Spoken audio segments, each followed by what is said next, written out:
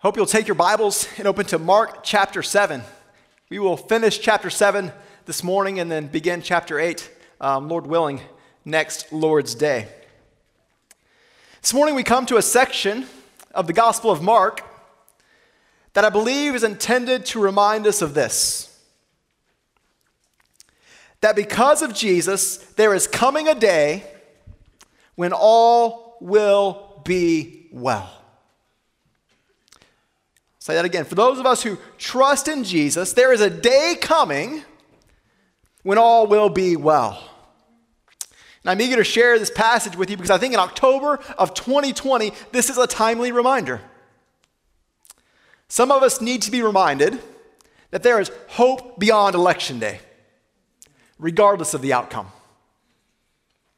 Some of us need to be reminded that there is hope beyond the pandemic, even if that end is far away. Some of you are overwhelmed because of your position in life, be it in your work or your home, your parenting or your marriage. Maybe you need this reminder this morning that for those who know Christ, there is coming a day when all will be well. Now, if you're looking at your Bible, that's not the heading above Mark 7, starting in verse 31, is it? The heading in your Bible probably says, Jesus heals a deaf man. This morning, we are going to consider this miracle of Jesus, a man who is deaf and mute, yet his ears are opened. His tongue is given new life. It's amazing. And I just want to encourage you, I always want to push you when we come to passages like this to not just think this is what happened, I heard about it in Sunday school, but to stand in awe that a man who could not hear was given hearing, and a man who could not speak was given speech. We're going to consider the miracle of Jesus, but what I want to help you see this morning is that there's more here than simply another miracle story. And Mark has told us this story with the aim of pointing us to this reality that because of Jesus, the one who came and who can open closed ears and loose tied tongues, because of Jesus, there is a day coming when all will be well.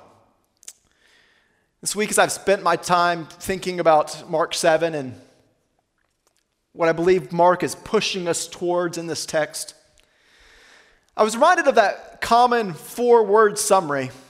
Maybe you know it. This four-word summary of the story of the Bible or of the course of human history. Creation, fall, redemption, consummation. Maybe that's something you can take with you this morning. I put it there on your notes. Creation, fall, redemption, consummation. It's a familiar way of remembering the work of God, what He's done, what He is doing, and what He is going to do. It starts with creation. The reminder that in the beginning, God made all things and He made all things well. So think of Genesis 1, verse 31. This is after the work of creation. It says, God saw everything He had made, and behold, He said it was very good. God created all things, and it was well. It was very good. But of course, we know it didn't stay that way. Something changed.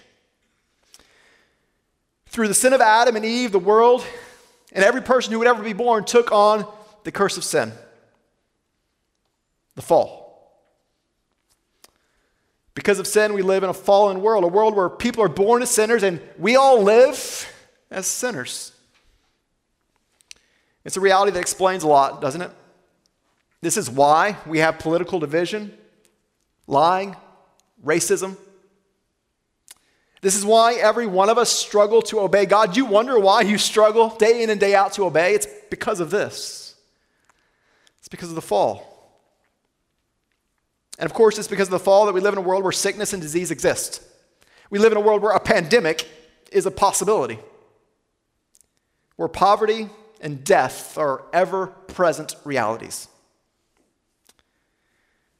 It's hard to think about all these things.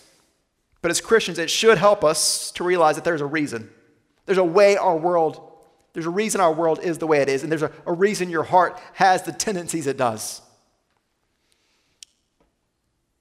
It's because of the curse of the fall. But of course we know that God in his mercy had a plan to redeem fallen world. Creation, fall, redemption. This is where we get good news.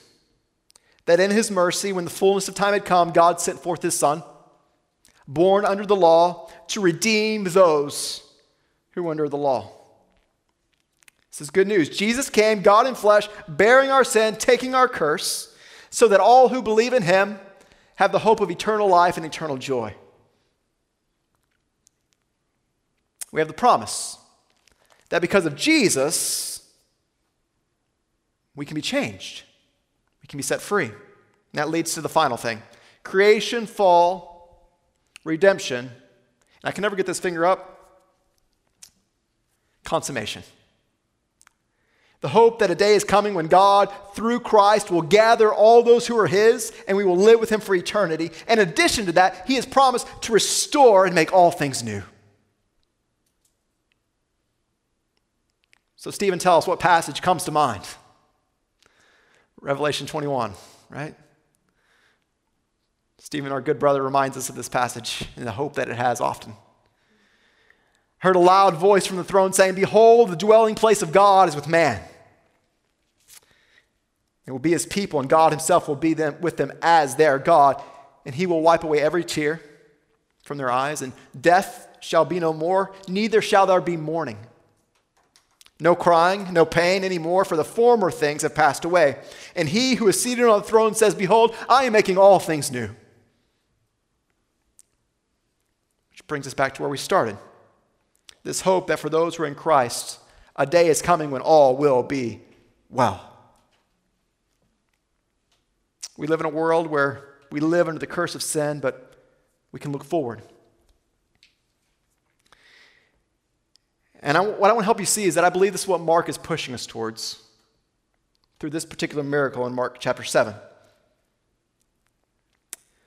Before we read the story, let me say a couple things about the context. Let's get ourselves back into the framework of Mark chapter 7. It's been a week since you were there, most likely. You'll remember from previous weeks that Jesus spent a lot of time in and around the region of Galilee. He's been ministering there, performing miracles, interacting with religious leaders. But he was constantly trying to get away, to go to have a time of rest and a time where he could be just with his disciples and to teach these men. So we saw last week that the time came, he needed to get away, and he went to an unexpected place. He goes to the region, to the city of Tyre, Tyre. Tyre is a city outside of the borders of where the people of Israel were living. It's a Gentile area. And not only is it a Gentile area, a land outside of where the people of God lived, but it's a place that's known in particular for its idolatry and paganism and its oppression of the people of God. So we talked last week about how the Old Testament constantly used Tyre as a symbolic city of evil. It's an odd place for Jesus to go for a retreat.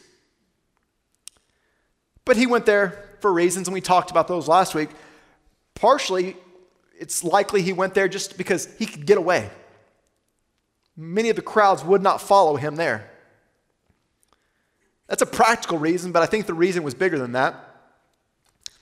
And that Jesus also went there to show his disciples, these men who he was training, who he would send out to go into all the world. He took these men to a region where there were people that they despised and began to show them, I came for them too. So we talked last week about the healing of the Syrophoenician woman. A woman who most Jews would not look at, much less interact with. But Jesus showed compassion.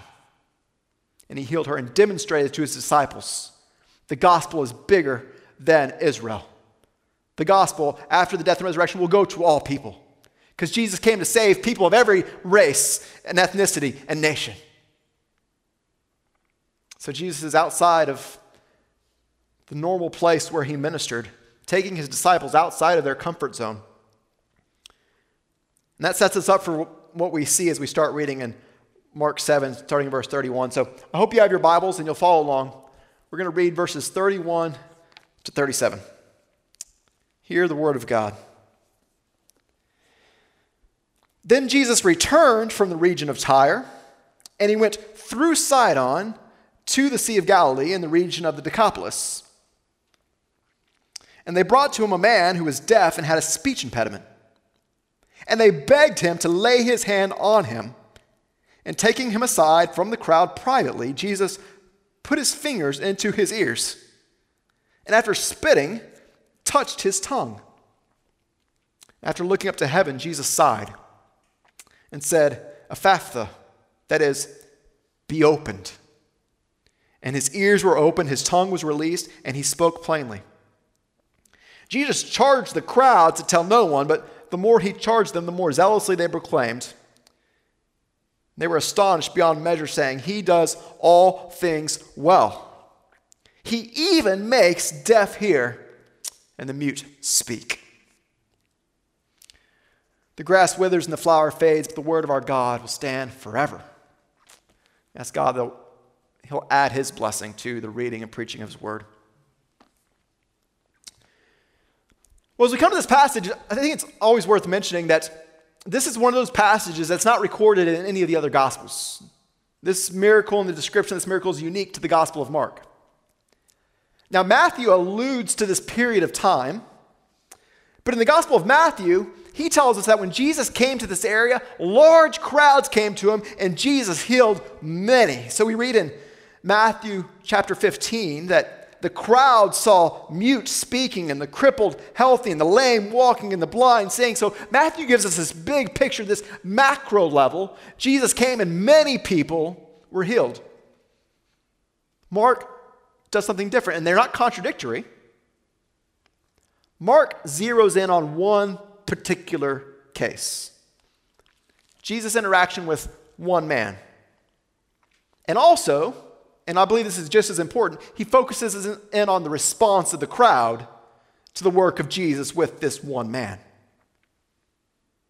That's where we're headed. But before we get there, let's talk about verse 31, about where Jesus is and how he got there. This is one of those verses that if you're like me, when you're reading through the scriptures and you're not like just digging in, you're just going to read through this verse and move on. But this is a time when we have just to consider why is this included and is it significant? I already mentioned that Jesus, in the previous section, was in the city of Tyre. That's where he healed the Syrophoenician woman. It says now that he's back near the Sea of Galilee, but this time he's on the eastern side of the Sea of Galilee. So you can picture the map of Israel, the Sea of Galilee, and Jesus over on the eastern side. Verse 31, he returned from the region of Tyre and went through Sidon to the Sea of Galilee in the region of the Decapolis. Like I said, you read that, probably not helpful, right? I don't know where those places are. Let me try to get a travel log in your head, okay? The region of Galilee is here. The Sea of Galilee is here. Tyre is about 25 miles northwest. Should I turn around? I don't know. It's northwest, okay? It's on the edge of the Mediterranean Sea. Now, about 25 miles north of that is the city of Sidon. Jesus ends up way over here, east of the Sea of Galilee. It's not a direct route. It's as if I told you, hey, we're going to take a trip to Houston, so we're going to head up north to Waco, and then we're going to flip around back to Houston. It's an unusual travel log, and we're not told anything in any of the Gospels about what happens between Sidon and the Decapolis, this 10-city region, Deca 10, Opolis city, 10 cities on the eastern side of the Sea of Galilee. So why is it important? Mark doesn't tell us exactly, but let's consider that all this time, Jesus is in the region of the Gentiles. It's not that he just went to Tyre and then he headed to the Decapolis, but he is staying in this region. It seems for a prolonged period. That's about 150 miles of walking. He's there for a while. Mark is writing to a Gentile audience. And perhaps, I think likely, this is him just communicating to them. Jesus came for you too. Jesus came first to the Jews, but he didn't come only for the Jews. He came to make salvation available to all people. We spent time on this last week. This emphasis continues that Jesus' heart is not only for the nation of Israel, but for all nations. So Jesus goes into this region, the Decapolis, which is also a Gentile area. And maybe think, I think I've heard that one before. And if you were with us, and you have, because back in chapter 5, Jesus went to this region before. Remember chapter 5, Jesus tells his disciples, they're on the western side. Some of you are following, some of you are just like, I don't even know what you're talking about. Jesus spent most of his time on the western side of the Sea of Galilee. There was a time when he told his disciples, we need to go across. So they head across the sea. That's when the storm came and the disciples were fearful. Jesus calms the storm and rebukes them for their lack of faith. They have this horrendous night on the sea. They land on the shore, and remember when they land on the shore, immediately when they land, a crazy man, a naked man, starts running towards them. A man possessed by demons. Jesus casts the demons out of this man, thousands of them, into a herd of pigs. They run off the cliff, and the people of the region come, and what do they say to Jesus? Do you remember? Get out of here. Leave. We don't want you in the Decapolis. They're overwhelmed by a man who could do this. And so Jesus is only there for a few hours. The man who he healed asks Jesus, let me go with you. Let me go back across with you. And let me read for you, just remind you of the interaction Jesus had with this man. Mark chapter 5, starting in verse 18. Jesus was getting into the boat, and the man who had been possessed by demons begged him that he might be with him.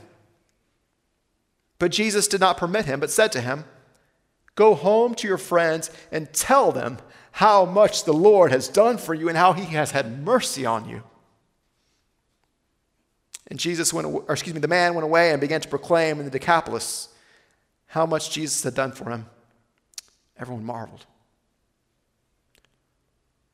Is that a big rabbit trail? It's a little rabbit trail. What's the point for where we are today? Jesus returns to the region of the Decapolis. He's only been there once and only for a few hours. But when he goes there, according to the Gospel of Matthew, crowds gather. People flock to Jesus knowing that he is a man of power and a man who can heal. How did they know of Jesus? I would argue in part it was because of the faithfulness of this man, who Jesus had sent and said, go and tell them all. And he went, and he was a faithful missionary to his region. And when Jesus came, they said, this is the one who we've heard about. Perhaps this serves as a reminder to us to be faithful where we are, to proclaim all that the Lord has done for us, so that people can see and recognize Jesus as the one who can heal. Jesus returns to the area, and the people know him, no doubt in part because of the faithfulness of this one man. The Gospel of Matthew says that there were great crowds there, but Mark zeroes in on this one story. Verse 32. They brought a man to him who was deaf and had a speech impediment, and they begged him to lay his hand on him. So friends or family members of this man, knowing and believing that Jesus can heal, bring their brother, friend to Jesus, a man who can't hear and who can't speak well. The ESV says that he had a speech impediment. I've always thought it was ironic that the word we use to describe someone who has difficulty speaking is so hard to say. Maybe that's the test. Can you say impediment? No? Okay. Well, there's the problem. Michelle told me nobody would laugh. Mark tells us that the man cannot hear and he cannot speak well, mainly perhaps because he can't hear. They bring him to Jesus. And it's interesting to note that the word that Mark uses in the Greek language, so remember the Bible was written originally in Greek. We have a translation. Thankfully we have a translation, I should say. But that word in the Greek, it's for those who read Greek, would notice this is a word that's not common. In fact, it's only used one other time in all the Bible. And the Bible speaks a lot about people who can't speak well or who are mute. But this word is only used in one other place in all of Scripture. It's in Isaiah chapter 35. I think it's important for us to pause for a second and consider this, and hopefully as we go through the message, you'll understand why this is significant. In Isaiah 35, we come to a transition in the book of Isaiah. The chapters leading up, particularly chapters 28 through 34, are all pronouncements of judgment. Isaiah is going to the people of God and to all the nations, proclaiming the judgment of God is coming. There will be destruction and turmoil. But when we get to Isaiah 35, there's a shift, and there's a promise of hope. So after these really long and detailed declarations of judgment, Isaiah starts to describe a time when things will change. And I want you to hear what Isaiah says about that time that's coming. So reading from Isaiah chapter 35, starting in verse 1, just listen to the imagery. The wilderness and the dry land will be glad. The desert shall rejoice and blossom like the crocus. It shall blossom abundantly and rejoice with joy and singing. The glory of Lebanon, which is known for its fruitfulness, the glory of Lebanon will be given to it, the majesty of Carmel and Sharon. They shall see the glory of the Lord and the majesty of our God. Now listen to this. It says, strengthen weak hands. Make firm feeble knees. Say to those who have an anxious heart, be strong. Fear not. Behold, your God will come with vengeance, with the recompense of God, and he will come and save you. In that time, the eyes of the blind will be opened, and the ears of the deaf unstopped. And then the lame man shall leap like a deer, and the tongue of the mute will sing for joy. And here's where we see that word, the only other time in Scripture. This word for those who can't speak.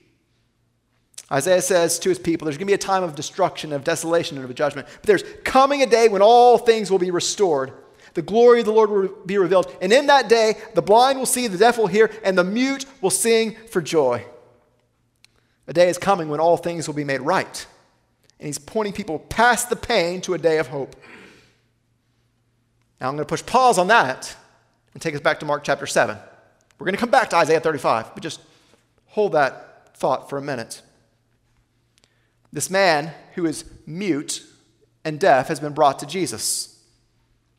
We're told that those who brought him begged with Jesus. They pleaded with him, just lay your hand on him. See, they believed that if Jesus was even just to touch him, that he would be well. They pleaded, Jesus, just lay your hand on him. Jesus does more than that. Look at verse 33, how Jesus responds. He takes the man aside from the crowd privately. Now just picture this, okay? He takes his fingers and he puts them in the man's ears. And then he spits and touches the man's tongue. Even before COVID, it's gross, right? Jesus looks up to heaven and he sighs. And he says to him, Ephphatha, that is, be opened. And his ears were opened, his tongue was released, and he spoke plainly. There's a lot here. It describes how Jesus handled the situation. You know, in other places, often in the Gospels, if someone needs to be healed, Jesus just speaks. Be well. He just says a word. But in this particular case, there's a lot more going on, isn't there? And you can go and you can read a lot about why Jesus may have done these things. Fingers in the ears, the touching of the tongue. I want to argue that more than anything else, it's all a sign of the compassion of Jesus towards man who is in need. In that he slows down, is purposeful, and deals intimately with this man. And consider who he is. I'll remind you again, they're in a Gentile region. This is not where Jewish people hung out, much less teachers. It's a Gentile man, one who his disciples may be, again, cautioning Jesus, to keep his distance, but Jesus goes near to the man. He's showing his disciple once again that a new time has come. He takes the man and he pulls him away from the crowd. Again, showing his compassion. This man can't hear and can't speak, and it's likely that for this man's entire life he had been pushed to the side. This is not a time that's known for treating those with disabilities well. They were a nuisance. They didn't know how to deal with them, and often their disability was attributed to a curse. So they were shunned. Yet Jesus doesn't push him away. Quite the opposite. And Jesus doesn't even just touch him. Jesus pulls him aside. Now, like I said, lots of speculation. Some have said that Jesus does the things he does as a sort of sign language. He touches his ears, the place that needs healing, and he touches his tongue. It's possible. Some have pointed out that he may be imitating the actions of common healers during that day, that Jesus was signing to the man, I'm going to do what the healers do. I'm going to heal you. It's also commonly known that during this time there was a belief that the saliva of a powerful person had healing powers. So you can read pages and pages and books of why people believe Jesus might have done these things. The scriptures don't tell us. But I can't get past the thought that Jesus slows down. Crowds of people are coming to Jesus. We're told that during this time, he healed many, many people. Yet in this case, he slows down. He doesn't just pronounce healing, but he pulls the man aside. And he deals with him in a very personal way. He could have just spoke a word, but he slows down. He touches. And then he speaks. We see in verse 34, Jesus looks up to heaven. He sighs and says, "Ephphatha," that is to be opened. So picture the scene. Standing in front of this man. No doubt this man, put yourself in his shoes. His world has been quiet for years. He can't express himself. And now he's standing in front of this man, probably anxious, maybe excited, probably a little fearful. Jesus has touched his ears, touched his tongue. Jesus looks up to heaven and he groans. He sighs. Again, no explanation from Mark, but perhaps the sigh and the look to heaven are Jesus acknowledging before the Father his sympathy for this man's condition and his desire to show compassion. I don't think we consider often enough how difficult it must have been for Christ on a human level to see the effects of sin. The Bible tells us it is through Jesus that all things were created and created well. But now Jesus is looking in the face of a man who, because of the curse of sin, not maybe his own, but the curse in general, has suffered. Jesus looks in the eyes of this man who has suffered greatly, and he groans, acknowledging the pain. But then he speaks.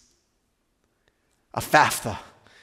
Mark records the actual word, the Aramaic word that Jesus spoke. This is the actual word, whether I'm saying it right or not. The actual word that Jesus spoke. But he's writing to a people who did not speak Aramaic, and so he translates, and we can be thankful for that.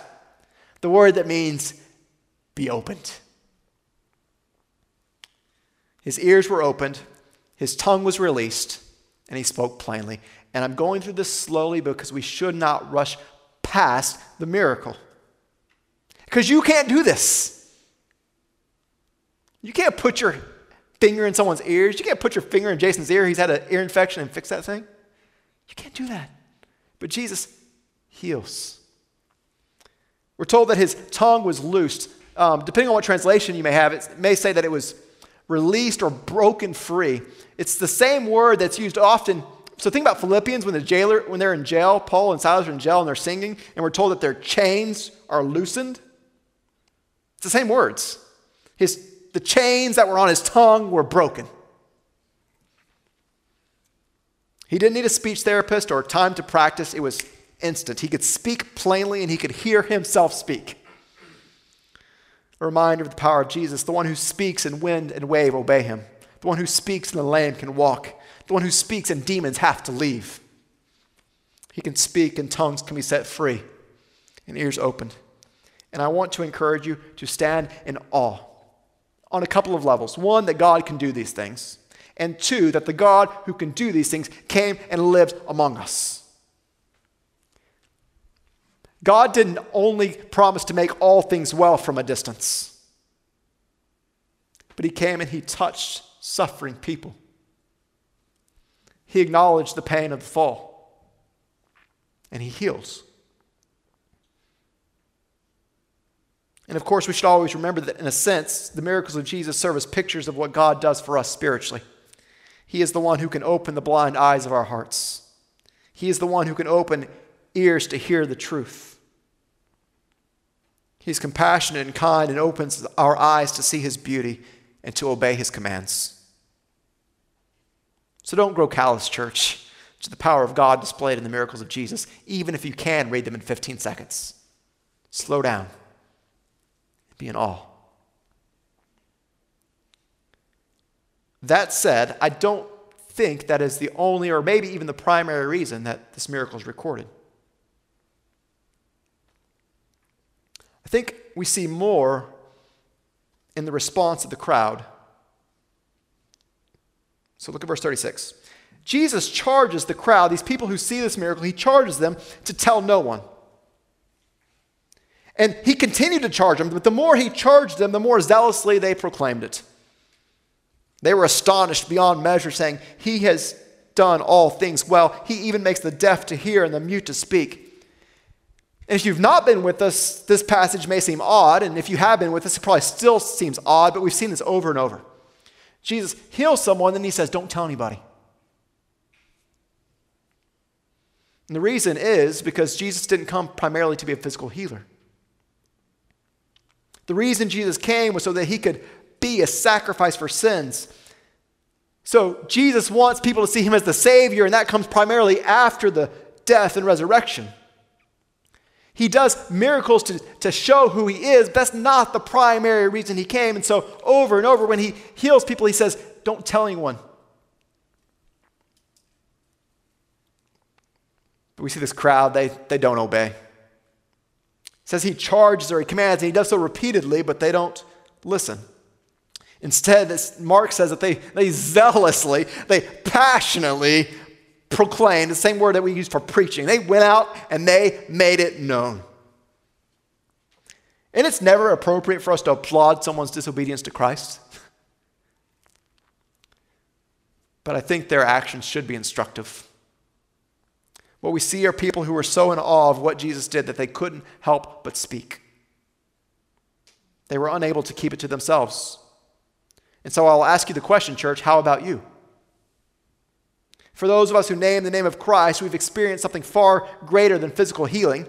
We've been set free from our sins, given the hope of eternal life.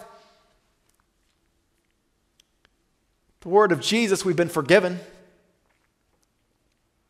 Yet how often are we silent, timid, neglectful, struggling to speak of what Christ has done for us? Think about the contrast between the people in this story and perhaps your own witness. They were told not to tell, and yet they couldn't help it. They had to speak. We are told that we must tell, and yet often we don't. This passage should be a reminder to us of how we should respond to the work of Jesus. We should be overwhelmed by what Jesus has done, and we should desire to tell all. Mark says the crowd zealously proclaimed what Jesus had done. And then he tells us the content of their message, what they said, what they were saying. They were astonished beyond measure. When was the last time you were astonished beyond measure over what God has done for you? We're astonished beyond measure. And then they preached a 2-point sermon. He does all things well, which is to say, he does everything perfectly, right and good. Again, the echo of Genesis 1:31. He created all things and he said they are very good. God does all things well. This declaration gets to the heart of who Jesus is. He is God and he is perfect in all of his ways.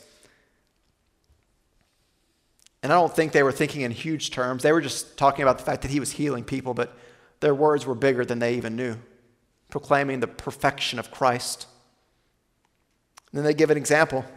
He even makes the deaf to hear and the mute to speak. And it's at this point where I think we see so clearly the connection back to Isaiah chapter 35. Not only has Mark used a word that's unique to these two passages, but he references, he's the one, this is the one who can even do these things. Through this reaction, he shows that Jesus is the one fulfilling the promises and the prophecies of Isaiah. The miracle proves who Jesus is. He's the one God promised who will usher in the fulfillment of all the promises of God. The miracles that Jesus did were not random, and Mark's recording of this response is not random. It points us to this greater reality. Jesus was showing through his miracles that he is the promised one and the one who has come to make all things new. We know the miracles had a purpose. Remember John the Baptist when he was in prison? He started asking questions. So in Matthew chapter 11, we read that when John heard in prison about the deeds of Christ, John sent word by his disciples and said to him, saying to Jesus, John the Baptist asking Jesus, are you the one who is to come? Or should we look for another one? Are you the one? Jesus answered him this way, go back and tell John what you hear and see. The blind receive their sight, the lame walk, the lepers are cleansed, the deaf hear, the dead are raised up, and the poor have good news preached to them. Jesus says, if you want to know that I am the one that was promised, look at what I've done. This is the proof. I am the one. And we see that in our passage as well. Mark is showing us that Jesus is the one who comes to make all things well. This is why I believe Mark, by the inspiration of the Spirit, recorded this text and recorded it the way he did. A reminder for the people of God that Jesus Christ came as the fulfillment of the promises of God, bringing blessing, joy, and salvation. And the day is drawing near when the kingdom that Jesus brought in part will come in full. I've already read the first part of Isaiah 35 for you. Let me pick back up and then finish it. The promise of what comes, what Jesus is bringing. It says, the eyes of the blind shall be opened and the ears of the deaf unstopped. Then the lame man shall leap like a deer and the tongue of the mute shall sing for joy. For waters break forth in the wilderness and streams in the desert. The burning sand shall become a pool and the thirsty ground springs of water. And the haunt of jackals, where they lie down, the grass shall become reeds and rushes. And a highway shall be there. It shall be called the way of holiness. The unclean shall not pass over it. It shall be to those who walk on the way. Even if they are fools, they shall not go astray. No lion, no threat will be there. Nor shall any ravenous beast come upon it. They will not be found there. The redeemed will walk there. The ransom of the Lord shall return and come to Zion with singing. Everlasting joy shall be upon their heads. They shall obtain gladness and joy, and sorrow and sighing shall flee. Sounds a lot like Revelation 21, doesn't it? He will wipe away every tear from their eyes. And death shall be no more, neither shall be mourning or crying or pain anymore. The former things have passed away, and he who is seated on the throne says, behold, I am making all things new. There's so much to learn from the miracles of Jesus. But I think Mark recorded this particular account to remind us of who Jesus is. He is the fulfillment of the promises of God. He is the guarantee that all the promises of God will come true. That for those who believe in Christ, we can look forward to the full arrival of the kingdom of God, the day when all will truly and eternally be well.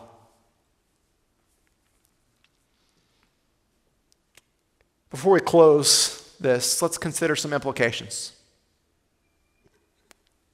First, let me make this clear because I have not up to this point. We keep saying a day is coming when all will be well.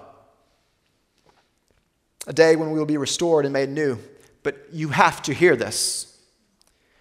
This is only a promise for those who are forgiven of their sins through Jesus Christ. See, on that day when Jesus comes to once and for all make all things right, he will gather those who are his, those who have trusted in him for the forgiveness of their sins.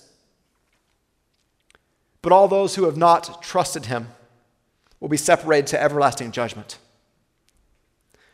So when we say all will be well, this is a message of hope for the church, for the people of God. So the question for each of you is this your hope? Have you been reconciled to God? Because of the fall, you were born in sin, and because of your sin, you were born an enemy of God. And the only way that you are restored and reconciled to God is by repenting of your sins and trusting in the finished work of Jesus Christ. And if you do that, you repent and you believe, then these promises are for you. That all will be well. This is the hope. And for us as the church, it's a reminder that this is a message that must be shared. Because God forbid we celebrate that all will be well, but we don't share the message with others. Right now, there are people living in uncertain and anxious times.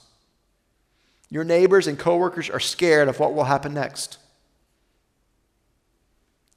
And many of them don't even recognize the seriousness of the situation they're in. We have a message that can bring hope, that Jesus heals and saves. So we must speak. Let's be like the one who Jesus sent out and said, "Tell them what the Lord has done for you." And when Jesus came back, many recognized him. I said at the start, some of us need to be reminded that there's hope beyond Election Day. Some of you I know are given to fear and worry.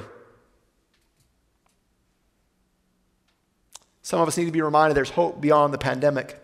And some of you haven't even had time to worry about those things because there's turmoil in your own heart.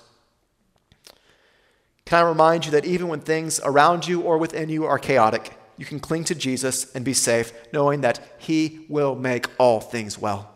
And you can trust him.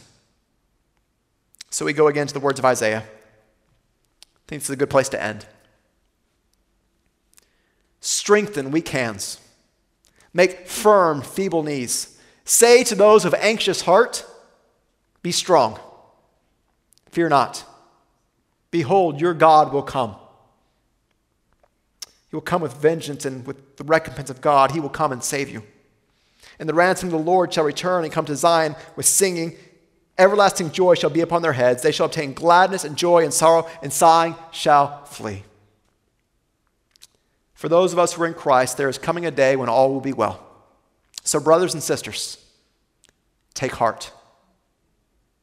Let us not grow weary in doing good, for in due season we will reap if we do not faint. Take heart. All will be well.